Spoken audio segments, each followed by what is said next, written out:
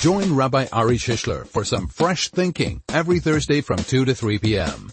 101.9 Chai FM, 101.9 megahertz of power. Very good afternoon to you. It's Thursday afternoon, fresh thinking time, and you are with me, Rabbi Shishler, until 3 o'clock, talking today, as we always do, about, well, we like to look at things from a different perspective, right? Let's take classical concepts in Judaism or contemporary events, happening, issues, and explore them from a different perspective. And that's why the door is always open at any time. If you would like to bring up a topic that you'd like discussed on one of our upcoming shows, well, by all means, why don't you do that? You can email on air at chaifm.com. Otherwise, during the course of the show, the best way to stay in touch is by WhatsApp on 061-895-1019, or you can SMS 34519. Or you can tweet at Chai FM. You can tweet me directly at Rabbi Shish. So there's basically two modes of how we do things in this show. Either we take something that's a contemporary issue and try to see it through the lens of Judaism and Torah, or we take something that is a classic Jewish concept and try and see it through fresh eyes. And that's what we're going to be doing today. In fact, it's inspired by the Torah reading, the parasha of the week that we'll be reading this coming Shabbos and Shul, because it invokes one of the, shall we say, classic moments, infamous moments in Jewish history, one of the lowest troughs of the Jewish spiritual experience. We're going to read this week about the debacle of the golden calf in all of its detail. It's very interesting because the Torah doesn't really shirk the opportunity to share the detail. And there's quite a lot of detail that the Torah goes into, and sometimes I wonder if people are even aware of the level of detail, the degree of detail that it goes into. So we are going to be reading about the golden calf this coming Shabbos. It's not the time of the year when the actual event occurred, but this follows the chronology of the Torah as we started on Simchas Torah, and this is where we're up to. So my question for you, just to get the conversation going here, and I'm intrigued because doing a little bit of market research before getting here gave me the sense that there will be certain knee-jerk reactions to what I'm about to ask. So we all know that the golden calf was this horrible blight on the Jewish nation's history. There they were at Mount Sinai, and they turned their back, it would appear, to God, and just did something that was so disgusting and so antithetical.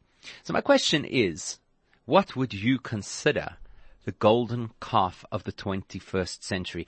See, one thing that's important about the Torah is that the Torah is not a book that's stuck in some kind of a time warp 3,300 years ago. The Torah is a dynamic and eternal book. Torah means instruction. That's what it means. That comes from the word hora'ah, which means lesson or instruction. And the reason we keep rereading the Torah portions again and again and again every single year, even though we've heard that story before, in all of that detail before, with the same incantations and the same cantillations and the same sounds and the same tunes. And you can wonder, why is it that we have to go through the same thing again and again? Well, the reason is because the lessons, although the original story might be a story that is historic, but the lesson and the application is current. So if there was a golden calf 3,300 years ago, and it was a literal entity, was a thing that they made out of gold and that people bow to, well, then you have to know that there's a golden calf at any given point in history, on the micro and on the macro level. So there's a golden calf in your personal experience. There's a golden calf on the global stage. There might be a golden calf on the communal level. So that's why I think it's a valid question to ask, and this is how we should approach every single thing that we read in the Torah. What is the relevance, or what is the modern incarnation of this particular thing? So if I had to tell you golden calf, and you probably, in your mind, you probably have a picture right now of a golden calf. I'm curious, by the way, if you have a picture of an oversized golden calf, this massive thing that everybody could see from a distance, or was it a to-scale golden calf? And that's why it was only really the people who were up front and close by who worshipped it. But in any event, every one of us has a picture in our minds of what the golden calf looked like. And then by association, you probably also have a thought in your mind of what the golden calf represents.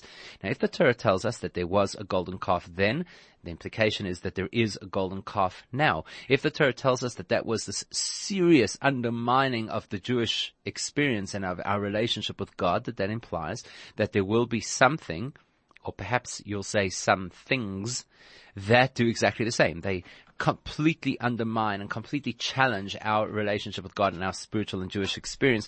So my question is, what would you put on your list? What would you identify as the golden calf, or plural, golden calves of today's world?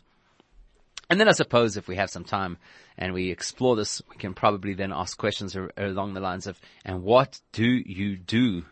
What do you do about it? What do you do for it? How do you deal with a golden calf? I suppose that would be the next stage of the questioning. So my question is, to start off, what would you consider today in the 21st century to be the golden, and I don't know if there's one, but to be a golden calf? Can we say that? It might make it a little bit easier for people to relate to, right? What would be a golden calf in today's world? And sure enough, as I kind of anticipated, there are those knee-jerk reaction responses that people send in. And it's kind of to be expected, because that is what happens. So the first response always, and I'm not surprised in the slightest that this should be the first response. First response that somebody sent is the iPhone. Now, to be perfectly honest, I'm sure that whoever said iPhone didn't specifically mean an Apple product. I think that a person thinking that the iPhone is the golden calf of today really means to say the smartphone, right? I think that that's probably fair. We can all agree on that. There you go. Two people saying the same thing. iPhone. How's that for a quick response? People saying that the iPhone, in other words, the smartphone, is the golden calf of today. Now, I don't know if I necessarily agree with that for a variety of reasons. And one of the reasons is because I think that the golden calf had no redeeming qualities, and the smartphone does have redeeming qualities, don't you think? Because it could be used in a highly positive way. If you, like me, have family who lives overseas and you want to be able to be in touch with them and video call your children or your parents or your grandparents, something like that, well, then the smartphone is quite a positive thing. So why would you say necessarily that it is automatically the golden calf of today? Here's Hoda by WhatsApp who says, my picture is money, not the currency of the soul. So money, the golden calf of today. And I'm not surprised about that either, by the way. I'm not surprised, because to say that money is a golden calf, well, there's the obvious association with gold. And of course, I think many people naturally see money as something which is worshipped. So would you agree with that? We've got two contenders so far for the title of golden calf of the 21st century. And those would be the smartphone and money. By the way, just on that point about money, is that something that is unique to the 21st century? Because money might well have been an idol of society for a very long time, perhaps even the longest time. So is it different? I'm asking the question, is it fundamentally different? The association that we have with money, the obsession that we have, perhaps even the worship that people may have of money, of wealth, is that necessarily something new? I don't know. Let's put it out there. But so for the two contenders for modern version of the golden calf are the smartphone and money. Now here's an interesting SMS. It's an anonymous SMS that says all the materialistic, cliquey Jews of today. Now that's obviously going to open a whole lot of questions.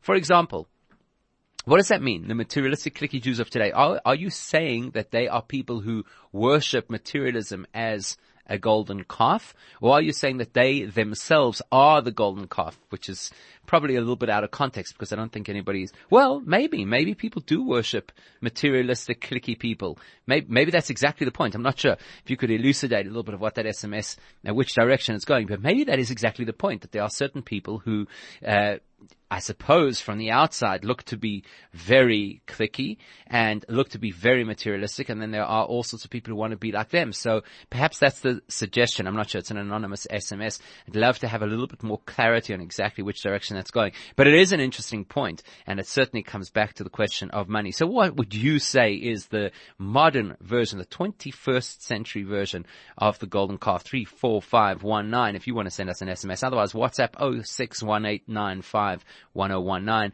and you can always tweet at Chai FM. You could tweet me directly at Rabbi Shish.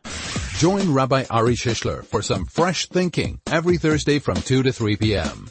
101.9 Chai FM, 101.9 megahertz of power. So that is what happens, I suppose, once you start this kind of a conversation. You don't necessarily know, and you certainly can't control where it is going to go. So my question is, we are going to read this Shabbos about the golden calf, and it's a horrific story because you think about how could people lose their way so quickly, so easily? And so I'm asking the question, it's all very well to blame people who lived 3 millennia ago, but perhaps history repeats itself. Perhaps human behavior and psychology that we read about in the ancients, in the Torah, perhaps the exact same kind of thing afflicts us. And so that's why I'm asking the question, what would you say is the 21st century version of the golden calf? We've had 2 suggestions that it is the smartphone. We've had 1 suggestion from Hoda that it is money. And we've had another suggestion that it is the materialistic, cliquey Jews of today, but I'm still not sure if that means that the Jews are the golden calf or the worshippers thereof. Here's Elizabeth on Twitter. He has an ironic comment, obviously, on Twitter saying, social media. Social media is the golden calf of today. And I can understand why people would say the smartphone or money or social media, because these are things that have become central and obsessive in our lives. And of course I generalize, because there will be people out there who say, but I don't have any social media accounts. And there will be people out there who genuinely don't care for money and materialism. So needless to say, this is speaking in broad strokes and generically and generally. But I think we've got to delve a little bit more deeply. You know, it's easy. That's why I said at the beginning, I expect that we'll get knee-jerk responses. So we kind of think of it almost in 2-dimensional thinking, that it's not a 3D kind of an experience. In other words, maybe it's because it's so far back in history, or maybe it's because it's something which is so foreign. A golden calf in its original form is so foreign to our reality. So to say that, or to try and imagine a deeper meaning, isn't what comes to mind. I mean, we just try and make a direct association. There was a golden calf and there's people bowing to it. So let's just think for a moment, what's everybody kind of fixated on? Oh, money. That's what people are fixated on. Oh, social media. That's what people are fixated on. And we go there. But I think the Torah expects us to just scrape a little bit more of the surface and get more deeply into this. And perhaps rather than just trying to do a face swap between golden calf and social media or smartphones or money, let's ask a more profound question. You can't actually comment on this. You can't have this conversation about what is the golden calf of today until you've uncovered and exposed what the golden calf represented. So perhaps that's a better question to ask. What would you say the golden calf represents? Not in just the modern term, in an abstract sense.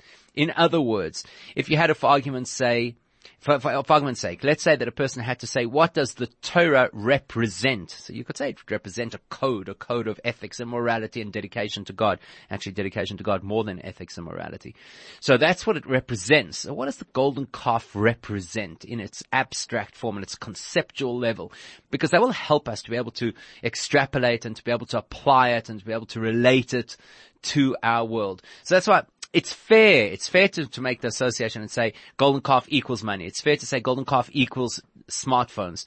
But I don't know if that allows us the opportunity to dig deeply enough into the experience and to understand what it really is that we're dealing with. Remember that if the Torah teaches us a lesson, then the Torah's lesson is going to, by definition, it's going to be deep and it's going to be profound. So we owe it to ourselves, and we certainly owe it to the story, to peel away those layers and to try and find out what's going on over here. So if you had to think about it, go back, cast your mind back to the first time you ever came across the golden calf story and all the subsequent times that you read it or heard about it or discussed it.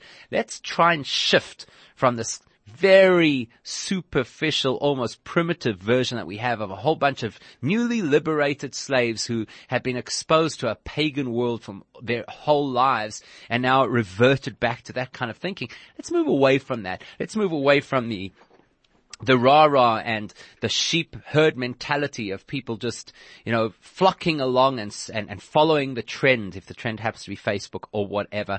And let's try and unpack this thing a little bit more deeply. Here's another WhatsApp from Hoda who says, without money, there would be no golden calf. With money, we must remain humble. And so a big no to people being the golden calf. No to materialistic items. To believe, to have faith in Hashem does not equal material items. Okay, so perhaps a few different things in that WhatsApp. People are not the golden calf. I tend to agree with that, by the way. I don't think that a person would become, I suppose you could turn a person into a golden calf. I suppose that is an option.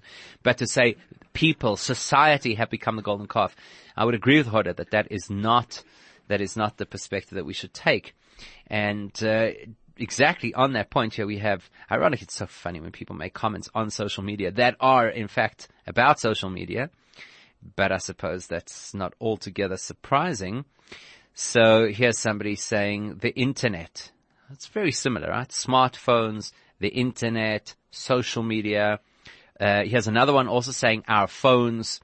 So definitely seems to be quite a common comment is that it's related to some kind of technology, which doesn't surprise me. Here's Michael who says it's worship of celebrities, political leaders, and people with great wealth. That would be considered the golden calf of today. Now that's interesting because that effectively is saying that you can possibly take a person. What was the golden calf? That's why I say we've got to unpack this. What was the golden calf? It's a terrible mistake that people make in trying to interpret the story of the golden calf and saying it was outright idolatry. I mean, it is. It's classified as idolatry, but you've got to remember that the classification of idolatry in Jewish law is actually quite complex. What I mean to say is that there are behaviors which are only halachically considered idolatrous for a Jewish person, but would not be considered idolatrous, say, for example, for a non-Jewish person. What I mean to say is that even though we class the story of the golden calf as an idolatrous moment, it's not that cut and dry. It's not that simple. You have to bear in mind, what was the story? What motivated them? Why? Why did they want to have a golden calf in the first place? And this goes to Michael's point about celebrities or political leadership. Why did they want to have a golden calf? Let's ask that question. Perhaps somebody can shed some light on why they wanted to have a golden calf, because that will talk to us. Why would we want golden calves in our lives? When a person says that money is the golden calf of today's world, what do you actually mean by that? Because when you say money is the golden calf of today's world, yes, of course, people are obsessed, and yes, of course, people want to have money, and the truth of the matter is that they probably want to have more money than they need to have. So there is that sense, there is that obsession, there is that focus on money, but is that really the same concept as the golden calf in the original Torah story? So that's why I think we have to ask the question, what motivated them? Why did they want to have a golden calf? I don't believe that today people pursue money for the same reason that the people in the desert pursued the golden calf. And that's an interesting part of this conversation, because until we have a clear identity of what their motivation was, I'm not so sure that we're going to have a decent answer in terms of what it would be in today's world. So again, it's easy for us to make associations and to, I suppose, cast aspersions and say we think, we imagine, it is this, it's that, or the other. All very nice, but how do we know? How do we know that we're making an association that is accurate, making an association that is appropriate? So that's my question for you right now. If there's anybody who would like to just try your hand at this, what would you say is the definition? What was the motivation? Why did they want to make a golden calf in the first place? So if you've got a thought on that, please WhatsApp 0618951019 or SMS 34519. Otherwise, tweet. Unless you're one of those people who thinks that social media is the golden calf, tweet at Chai FM. Tweet me directly at Rabbi Shish. Now, the iconic, well-loved President Hotel in wind-free Bantry Bay invites you to a glatt kosher true Yom Tov Pesach experience with fabulous catering by Avron, delivering the highest level of kashrut and strict rabbinical supervision from Rabbi Sean Cannon under the auspices of the Cape Town Beth Din. Enjoy the President Hotel's magnificent, spacious rooms, exceptional personal service, children's program, and more. Explore the magic of Cape Town on Chol HaMoed. To book and for further information, email pesach@presidenthotel.co.za and use the booking code LD, those are the letters LD, to get your complimentary welcome hamper of wine, dried fruit, and chocolates. Sounds like a lot of fun. And, I suppose if you're one of those people, I have my views on Pesach retreats. Won't be for now.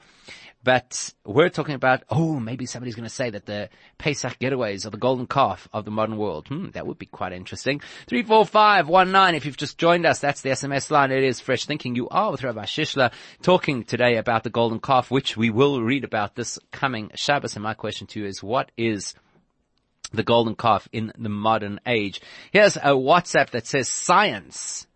Golden calf was a replacement for God. Today, people replace him with science. Very interesting WhatsApp, because it talks exactly to what I was asking. What was the motivation? Why did they want to have a golden calf? And there's the thing. Everybody automatically assumes that the objective of the golden calf was to replace God. But when you read the story, that's not what the story says. It's not what the story says. So let's quickly recap the story. Moses goes up to Mount Sinai. He receives the Torah. God announces the 10 Commandments, which is the intro, so to speak, to the Torah, or if you want to say the executive summary of what Judaism is all about. And then Moses spends 40 days on the mountain. Here's the critical part of the story. He spends 40 days on the mountain, and he had told everybody, gave them a heads up beforehand, that he's going to be on the mountain for 40 days, and then he'll come down, and the idea was that he would then present them with the tablets. The issue arose when they felt that Moses was not coming back. Now that's a critical part of the story, because that tells us that the motivation for the golden calf was not to replace God. Now, when people hear idolatry, that's naturally what you assume, right? You assume instead of God, we're going to now have this deity that we're going to sing and dance to and bring offerings, and that's going to bring us blessing. Now that's, if that were the case, then yes, absolutely. You could say that the golden calf of today is science. You could say the golden calf of today is money, because these are things that people believe are going to become the source of their happiness, or the source of their wisdom, or the source of their blessing. But the story doesn't say that. The story says that they wanted to replace Moses. That's what happened. Moses went up the mountain. As far as they were concerned, the deadline had passed and he had not returned. If you read the commentary of Rashi on the story was a lot more dramatic than that. There was a lot of strong evidence to suggest that Moses was never coming back from that mountain. By the way, no surprise, an 80-year-old man goes climbing up a mountain. Not a surprise if you think he's not coming back. And miracles are hin, miracles are here, you could understand where they were coming from. The objective of this golden calf was to replace Moses. Now, we've got to rethink. If you're going to talk about a modern version of the golden calf, then you have to be looking at something which is, I guess, perceived as a replacement of a tzaddik, of a being, a person, something, right? That's associated with Moshe. And I think that's where we trip up on the story, is that we constantly imagine that the golden calf was a replacement for God. And that is not how the story is told. Another WhatsApp over here from Hoda, who I think is going to get today's prize for the greatest interaction. Thank you. Says they wanted the golden calf, I think, because they needed to see what they were praying to, and that equals a lack of faith. So that absolutely, I think so many people relate to that idea, that the intangible, invisible, yes, omniscient, omnipresent and all that kind of thing, but the fact is invisible God is difficult for people and they needed something to be able to connect. And by the way, that would talk directly to the story of Moses hasn't come down the mountain, we need something else. Moses was their tangible point of contact. Moses was the person who relayed the messages from God to them and allowed them the opportunity to relay their messages to God. So that would talk directly to exactly this point, that they needed something. They needed something that was going to connect them, that was going to create this association between them and God. Very, very interesting. Very interesting. Glad somebody brought that up because I think it's a very interesting angle. Some other interesting ones coming up, and this is where, I guess, this is where things do get interesting. You know, once you start a conversation, you have all kinds of perspectives and all kinds of insights. Here's somebody saying, our egos are the the modern version of the golden calf. Here's Eugene on Twitter who says it's the unicorn. The unicorn is the golden calf of today. And he thankfully provided a link to what the unicorn is. And the idea is that the unicorn is a startup company that makes $1 billion. Unicorn, why? Because never happened. Well, has it never happened? I don't know. That's the claim, at least. What do I know about these things? Now, here's a very interesting one. This is Sean on Twitter. Sean says that the golden calf of today is to co-opt a political ideology as a Jewish value. And I think this is so insightful. That's what I love about the show, is that people really think and share things that are provoking and deep and meaningful. So here, let's take it out of that natural association. You know, it's, like I say, it's very common. You expect that people are going to equate the golden calf with money. I wasn't surprised when people said that the golden calf today would be some form of technology or our phones or social media. But here's something interesting. So to co-opt a political ideology and call it a Jewish value. In other words, what happened? Let's go back again, because I said if you look at what the motivation behind the golden calf was, it will help you to identify how it manifests today.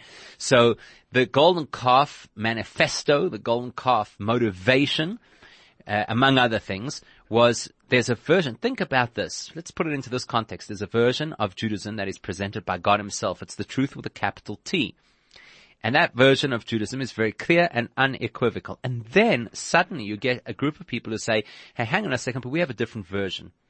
And I think if you want to get to the heart of what the golden calf issue was, that was the issue. A slight variation on a theme. You know, the cliche that they always say about parallel lines. If there's a modification of a fraction of a degree between those parallel lines, down the tracks, they're going to be miles apart. And one of the things that Judaism talks about a lot, and this is one of the big lessons of the golden calf, is just a fractional deviation from the core message, from the truth, can land you up in very dangerous places. And that's exactly what happened over here with the golden calf. If anybody believes for one moment that the people serving the golden calf were out to reject God or to reject Judaism, then you've missed the point of who these people were. I mean, you have to consider that the Torah was not given to our generation. And the reason God gave the Torah to that generation was not just because they happened to be the people who he had liberated from Egypt. They were handpicked. They were the creme de la creme. Yes, they had come off a very, very low base. So their capacity, their knowledge, their exposure to Jewish values was nil. Almost.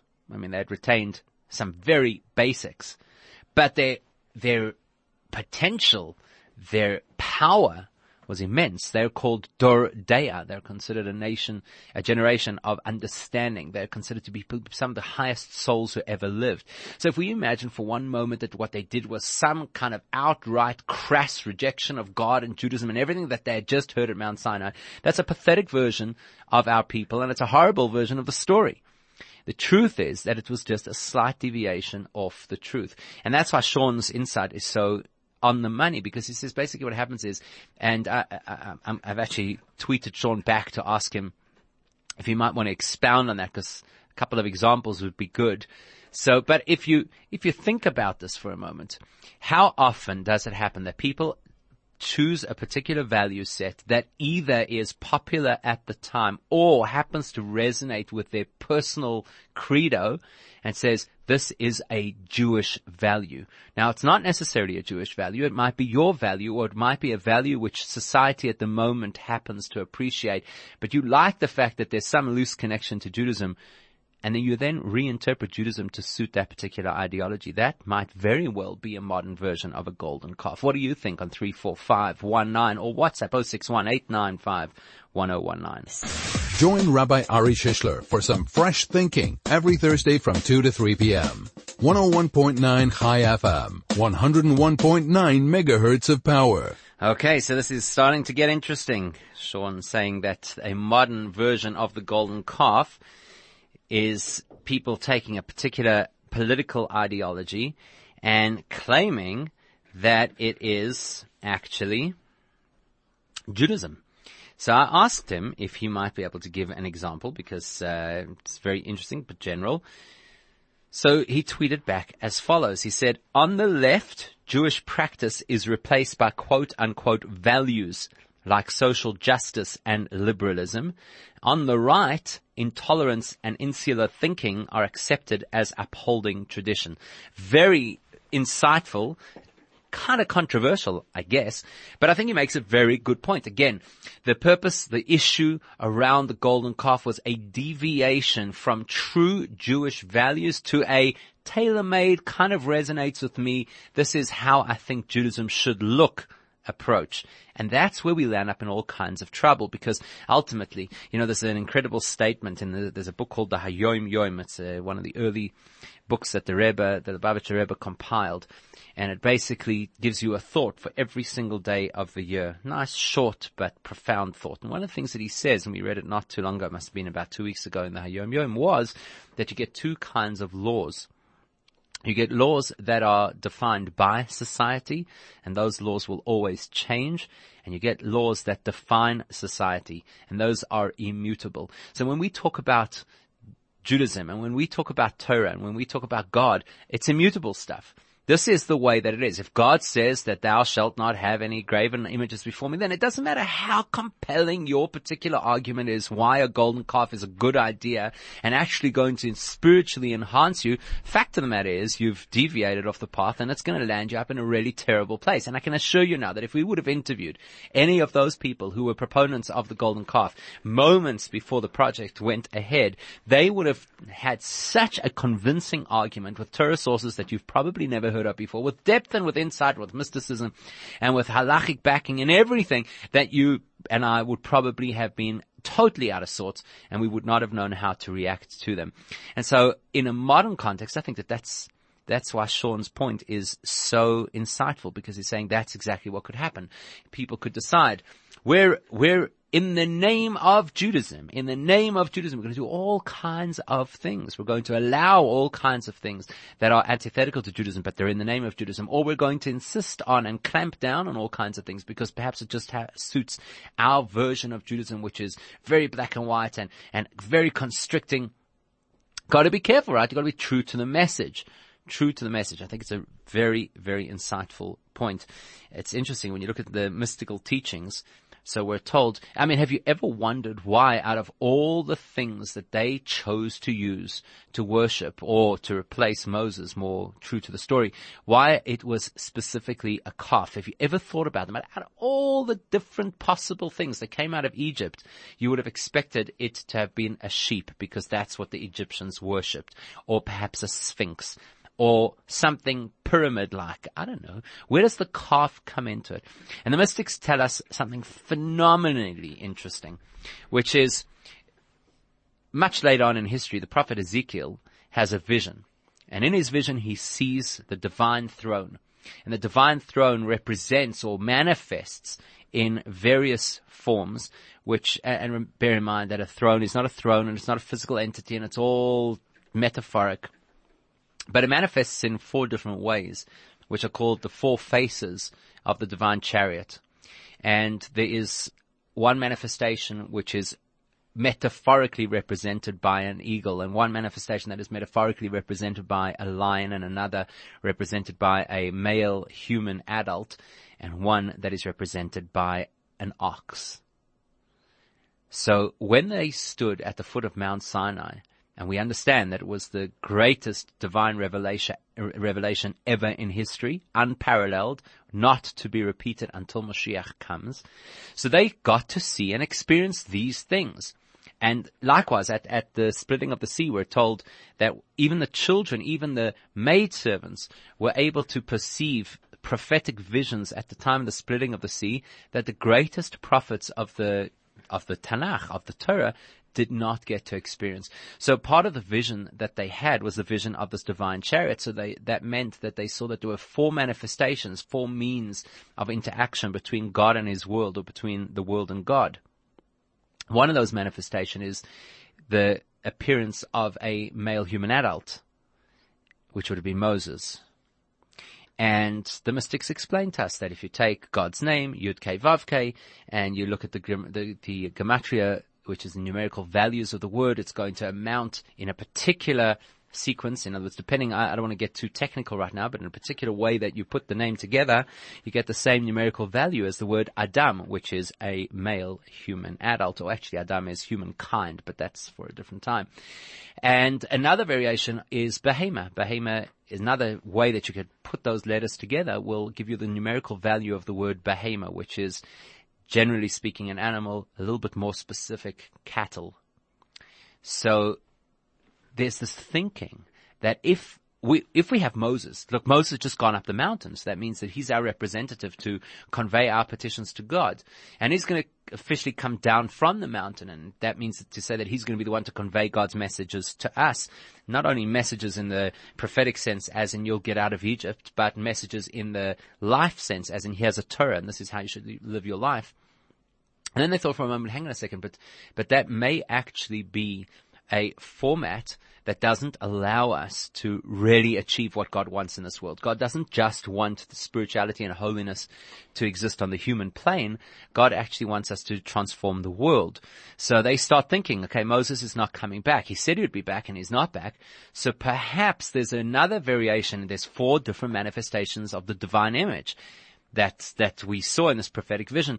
Maybe we have to generate another one of those variations. The variation called Behema, which essentially represents engaging the physicality of this world and elevating it to God. Now, so it sounds really profound, and I mean, this is just a very, very summarized version without getting into too much of the detail, but you can be assured that if that Dor Deya, that generation of incredible knowledge, would have promoted their thinking to any of us, we would have bought it hook, line, and sinker. I can assure you now they would have been in Sinai and Daba, and they would have had a following of who knows how many people, and we all would have been buying into this particular meditative practice, and we would all be doing it, thinking that this is exactly what God wants, and ultimately would have just been a slight variation, slight deviation off the path. Because the path was actually, and here's the craziest part of it all, the path was going to include some kind of golden representation of that divine manifestation. Remember, the Jews were going to build a Mishkan, they were going to build a tabernacle. In that tabernacle, they were going to make an ark. They didn't know all this detail yet. In that, well, according to some versions, according to certain commentaries, they did actually know this information already, because the instruction to build the Mishkan, according to some commentaries, was given before Moses went up the mountain. So they had access to this information, and they knew that they'd be making an ark, and inside that ark they would be placing these tablets that Moses was going to bring down. And on top of the ark, they were going to make a golden image to represent a miniature version of one of those divine manifestations. So the divine manifestation was going to be an adult human male, and they were going to make baby humans, the cherubim, the cherubs, which are like these baby humans, to almost represent we have a small scale version of godliness in our lives. And now, thinking that Moses isn't coming back, they come up with an idea and say, well, another variation is an ox. So what's the miniature version of that? Oh, that would be a calf. And so they decide they're going to make a golden calf.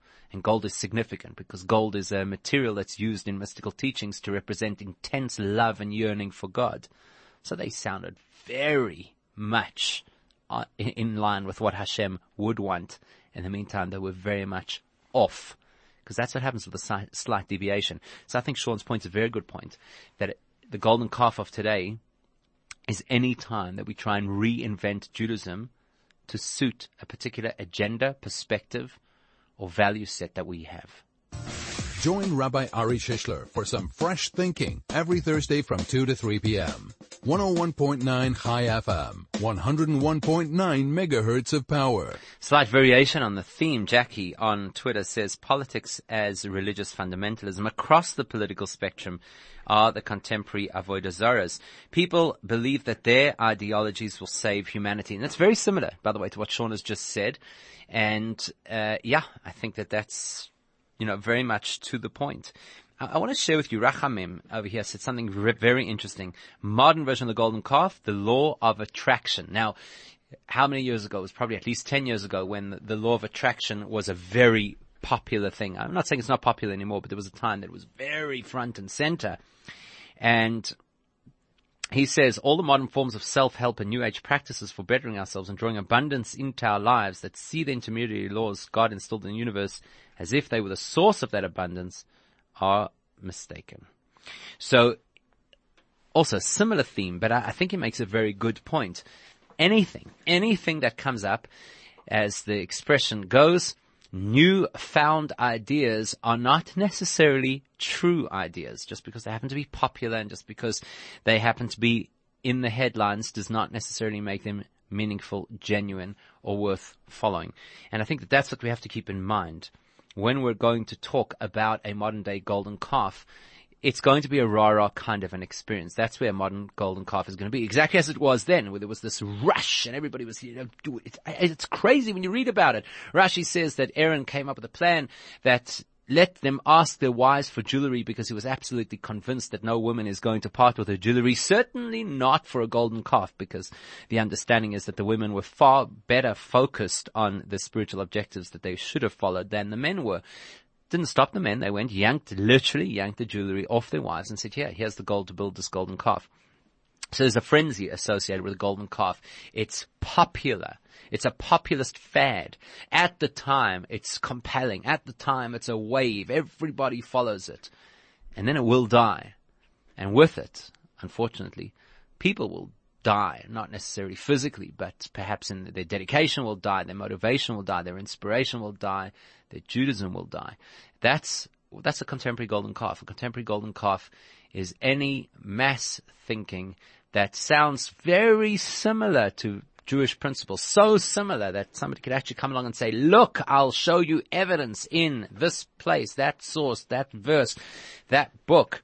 They'll promise you all kinds of things. Try this practice, go out into nature, use this kind of a meditation, use that kind of an item, whatever it is. There are so many variations, and I don't believe they will exhaust the list, and I don't believe we'll always be able to think of what the next one's going to be. So here's the common denominator between them all. A golden calf is a minuscule deviation off the path that God set for us. Because it is so subtle, that deviation, most people are most likely not going to notice it, and that's why it is quite dangerous, actually. So what's the solution? How do you stay out of the way of a golden calf? How do you golden calf proof yourself? There are a couple of methods. Number one, you keep learning the original sources. Number two, you don't learn them on your own. You have somebody who's your guide. You have somebody who's your study partner. You have people in your life you test these ideas on. Ask yourself 1,000,001 questions to make sure that what you've understood is true and genuine and in line with the message, rather than just bending the message to suit what you'd like it to mean. Not so easy to avoid golden calves. Apparently they take down the best of people and they cause the most horrific results. So there's food for thought. Thank you for all the people who gave some very insightful thoughts and communication today. Till next time, have a great Shabbos, and pick you up on the airwaves, please God, this time next week.